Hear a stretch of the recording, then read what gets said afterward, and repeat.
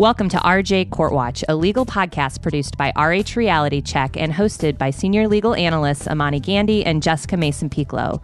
This episode, we discuss the criminal prosecution of Purvi Patel, an Indiana woman who was recently convicted of 2 contradictory felony charges of neglect of a dependent and feticide.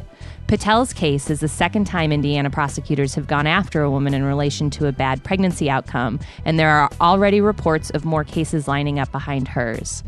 Amani, it's hard for me to think of a clear case of why it's not just important, but fundamentally necessary to approach reproductive rights issues from a reproductive justice framework than Patel's case. Yeah, I mean, and not even really just that. It's important to approach these cases just from a common sense standpoint. I mean, there's nothing about this case and this verdict that makes any sense to me whatsoever. I mean, how can you be charged with killing a fetus and then neglecting in a life? It doesn't make any sense. Can you explain it to me, Jessica? Well, I can't, but I'll certainly try. So here's what's going on in Indiana. Purvi Patel is a 33-year-old woman who showed up at a hospital suffering from some heavy vaginal bleeding. And at first she was reluctant to admit to doctors that she had had a birth, but eventually she did. And then everything went bananas from there, basically. What Patel told doctors was that she had miscarried at home, that she placed the remains in a garbage bag and disposed of them because, I mean, from a practical matter, if you have a miscarriage at home, I think that's like, what do you do, right? I mean, there's just that issue out there. But and doctors showed up and they were interrogating Patel at 3:00 in the morning in her hospital room. And all of this led to 2 different charges. One is feticide, for what prosecutors claim is Patel's self-induced abortion. They claim she ordered drugs online, abortifacients, and induced a miscarriage at home. Then they also charged her with neglect of a dependent, which requires a live birth. So we have 2 charges. One says Patel induced a stillbirth, a dead fetus, and the other says she induced a live birth and then neglected the baby until it died. That discrepancy apparently didn't matter to an Indiana jury who convicted her on both charges, and now she faces up to 70 years in prison. It's mind-boggling to me. And what's more mind-boggling is as you said, in terms of looking at it from a reproductive justice standpoint, the other woman that was prosecuted for similar charges was also a woman of color. And so it makes me wonder, what is going on in Indiana? What is going on in this country where we're seeing more and more laws that are being enacted by state legislatures across the country that have disproportionate effect on women of color? And I don't know what to do. I don't know how we can make this issue more, appealing to society at large. I don't know if there needs to be a couple of white women that are prosecuted and end up facing 70 years in jail before we can get people to care about this stuff. But, just a quick Google search shows that there aren't a lot of articles or news stories about this case. And one would think that this would be, something that everyone is talking about. And so I guess the verdict means that more people will be talking about it, but the notion that this woman is facing 70 years in prison for a bad pregnancy outcome is really just outrageous. It is, and you bring up a lot of good points that I think we really deserve some unpacking there. One of them is the fact that, Patel's prosecution is not the first time Indiana has tried to do this. They tried to do this a couple years earlier in the case of Bei Shui, a Chinese woman who attempted suicide in the 8th month of her pregnancy and ultimately lost the pregnancy as a result of it. She survived.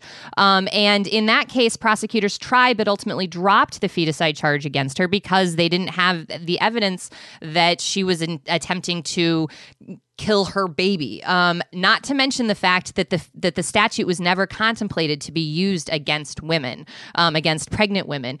But also, I think what we're seeing in both of these prosecutions is not prosecutions based on evidence, but prosecutions based on emotion and assumption on what an appropriate mother looks like, how an appropriate mother behaves, and how a woman should or should not respond to news that she is pregnant. One of the things that really struck me in the Patel prosecution in particular was there was a lot of testimony from the state about Patel's demeanor. They said that she didn't cry enough, that she, was having a difficult time looking doctors in the eye when she was talking to them, that she was very kind of cold in her demeanor. They spun that to say that, she is a murderer.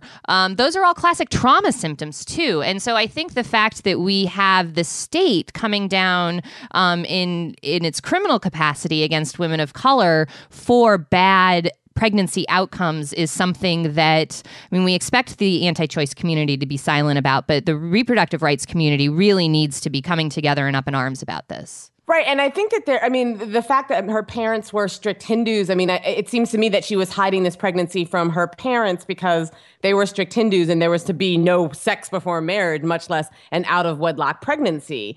And it seems to me that there's a lack of concern or care about cultural differences that may impel certain women to react differently to a pregnancy.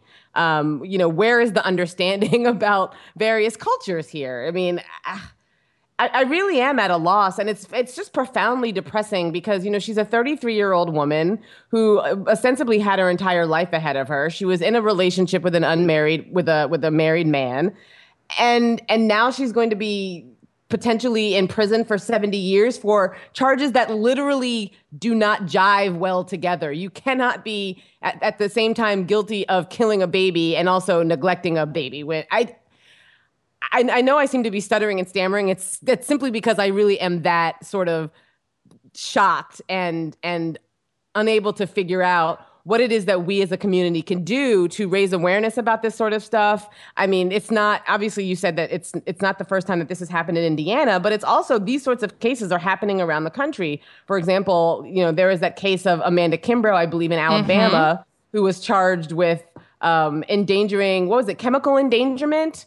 Because she was addicted to methamphetamines. Where is the concern for women who are addicted to drugs? Where is the concern for women who are having mental health issues? There's got to be a better way to help these women rather than to just prosecute them, convict them, and throw them in jail. And I think really when we peel back all of the layers in the Patel case, we see so many of the societal failures across the board. There was a lot of evidence and testimony about text messages back and forth between Patel and her friend concerning her menstrual cycle. And did she miss a period or was she spotty? How far along in her pregnancy was? So there's this, in Indiana is a state with, no sex education in its public schools and where it's practically impossible to get an abortion, and anything having to do with sex and female sexuality is completely taboo. And then on the flip side of that, anything having to do with motherhood and the biology of reproduction is mystified to the point where, women and people just don't have access to information to empower themselves to make good reproductive health choices, and then face felony charges and potentially the rest of their life in prison for making decisions when in moments of crisis. And that is just across the board failure. Just speaking from a legal perspective, I'm really interested in this whole lung float test that the pathologist used to determine that this baby was born alive. This is a test that has been discredited since the 80s. So how is it that these sorts of anti-scientific methods are making it into the courtroom? And it's not just making it into the courtroom. Junk science is permeating legislatures to the point where you've got legislatures, for example, including pages and pages of nonsense about fetuses feeling pain in order to further restrict access to safe abortion care. So there seems to be a problem with, we even see that in the current measles outbreak with people talking about, whether or not herd immunity is something that's real, whether or not vaccinations are something that is real, or whether it's big pharma that's trying to, control us all. There is a real problem in this country with people disbelieving science and believing that their own, quasi-science or their own emotion trumps actual, logical, scientifically provable facts. The float test is really fascinating. And our colleague, Emily Crockett, made a comment to me about how it sounds like something right out of the Salem witch trials, right? Like if the fetus lungs float, then she's a witch. Right. And I think Exactly. but, I mean, I hate to make light of it, but I think, it's so tragic. We have to in that sense, because that is the level of absurdity. We are, as you said, I mean, this is anti-science.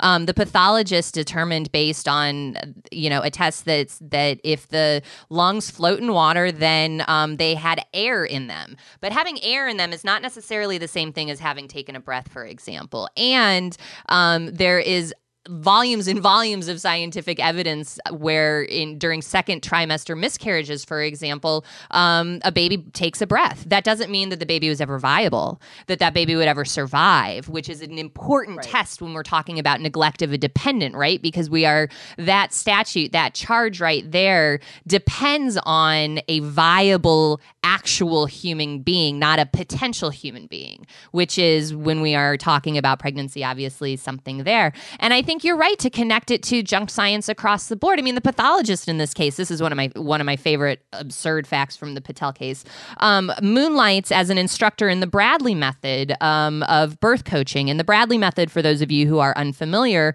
with, is a husband-centered, male-focused process where it's like Lamaze, except it's all about the guy as the perfect coach through this process. And to me, that says everything we need to know about the bias going in against Patel. These people decided she was not the perfect mother, or that she was not an appropriate woman because of whatever reason. And they found a way to throw her in jail for it.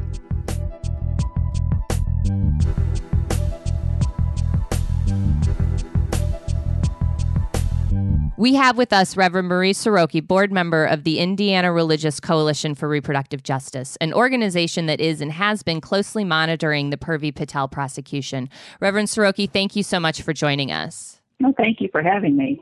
So one way that I've described the Patel case is that Ms. Patel is being prosecuted for felony miscarriage or for felony stillbirth. And I'm hoping you can kind of quickly walk through for us the case the state of Indiana is trying to make against Ms. Patel and whether or not you feel like that description is an accurate or a fair one. I think your description is very accurate and very fair. And briefly, what happened was Ms. Patel went to the hospital on July 13th of 13 for profuse bleeding. And during the course of examination, she was asked if she was pregnant and had delivered. She said no. They sent her to the OB ward where she had lost about a fifth of her blood. And they asked again, and she said no, she had never been pregnant, had not delivered. They actually called in a third doctor. And then I believe they examined her, and there was an umbilical cord. And then she finally admitted that she had given stillbirth, was not breathing, the baby was not breathing, and that she had wrapped it in a bag and placed it in a dumpster. One of the things that has struck me about the Patel prosecution that is similar to the Bebe Shui case, which came before Ms. Patel, sadly, in Indiana, is the idea that there are a lot of officials in the chain that seem to be jumping to the conclusion that there was a bad act here. Does that fit with your assessment as someone who's actually in Indiana? Yes, it definitely does. And, there's something, I don't like to use the term pro-life, pro-choice, because I think all of us are, even those for choice, are for life. But there seems to be this, whenever there's less than optimal outcome, the first thought is that the woman did something wrong. And it's right away to persecution.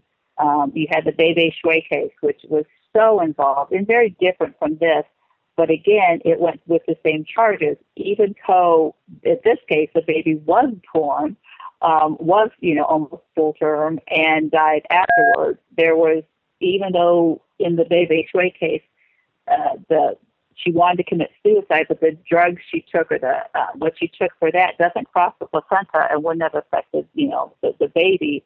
None of that mattered from them for pursuing that prosecution, which was eventually dropped to a different charge. Recently in Indianapolis, there was a dead infant found in a park, which they estimate to be a year old.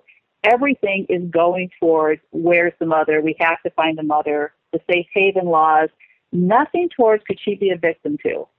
Even when I ask the police about that, is it possible she's also a victim and she's dead somewhere? Always, what did she do wrong? Can you talk a little bit about the climate in Indiana for pregnant people and families, and any services or lack of services that your state has, and how that fits into what we're seeing in the Patel prosecution? I think the overall atmosphere is women, we have the fourth highest infant mortality rate.